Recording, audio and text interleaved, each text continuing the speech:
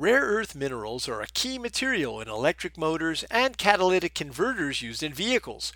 They're also vital for aircraft, missiles, and wind turbines. But the U.S. lacks the capacity to produce enough rare earth minerals for future demand. In fact, the U.S. only has one operational mine for rare earths, which gets sent to China for processing.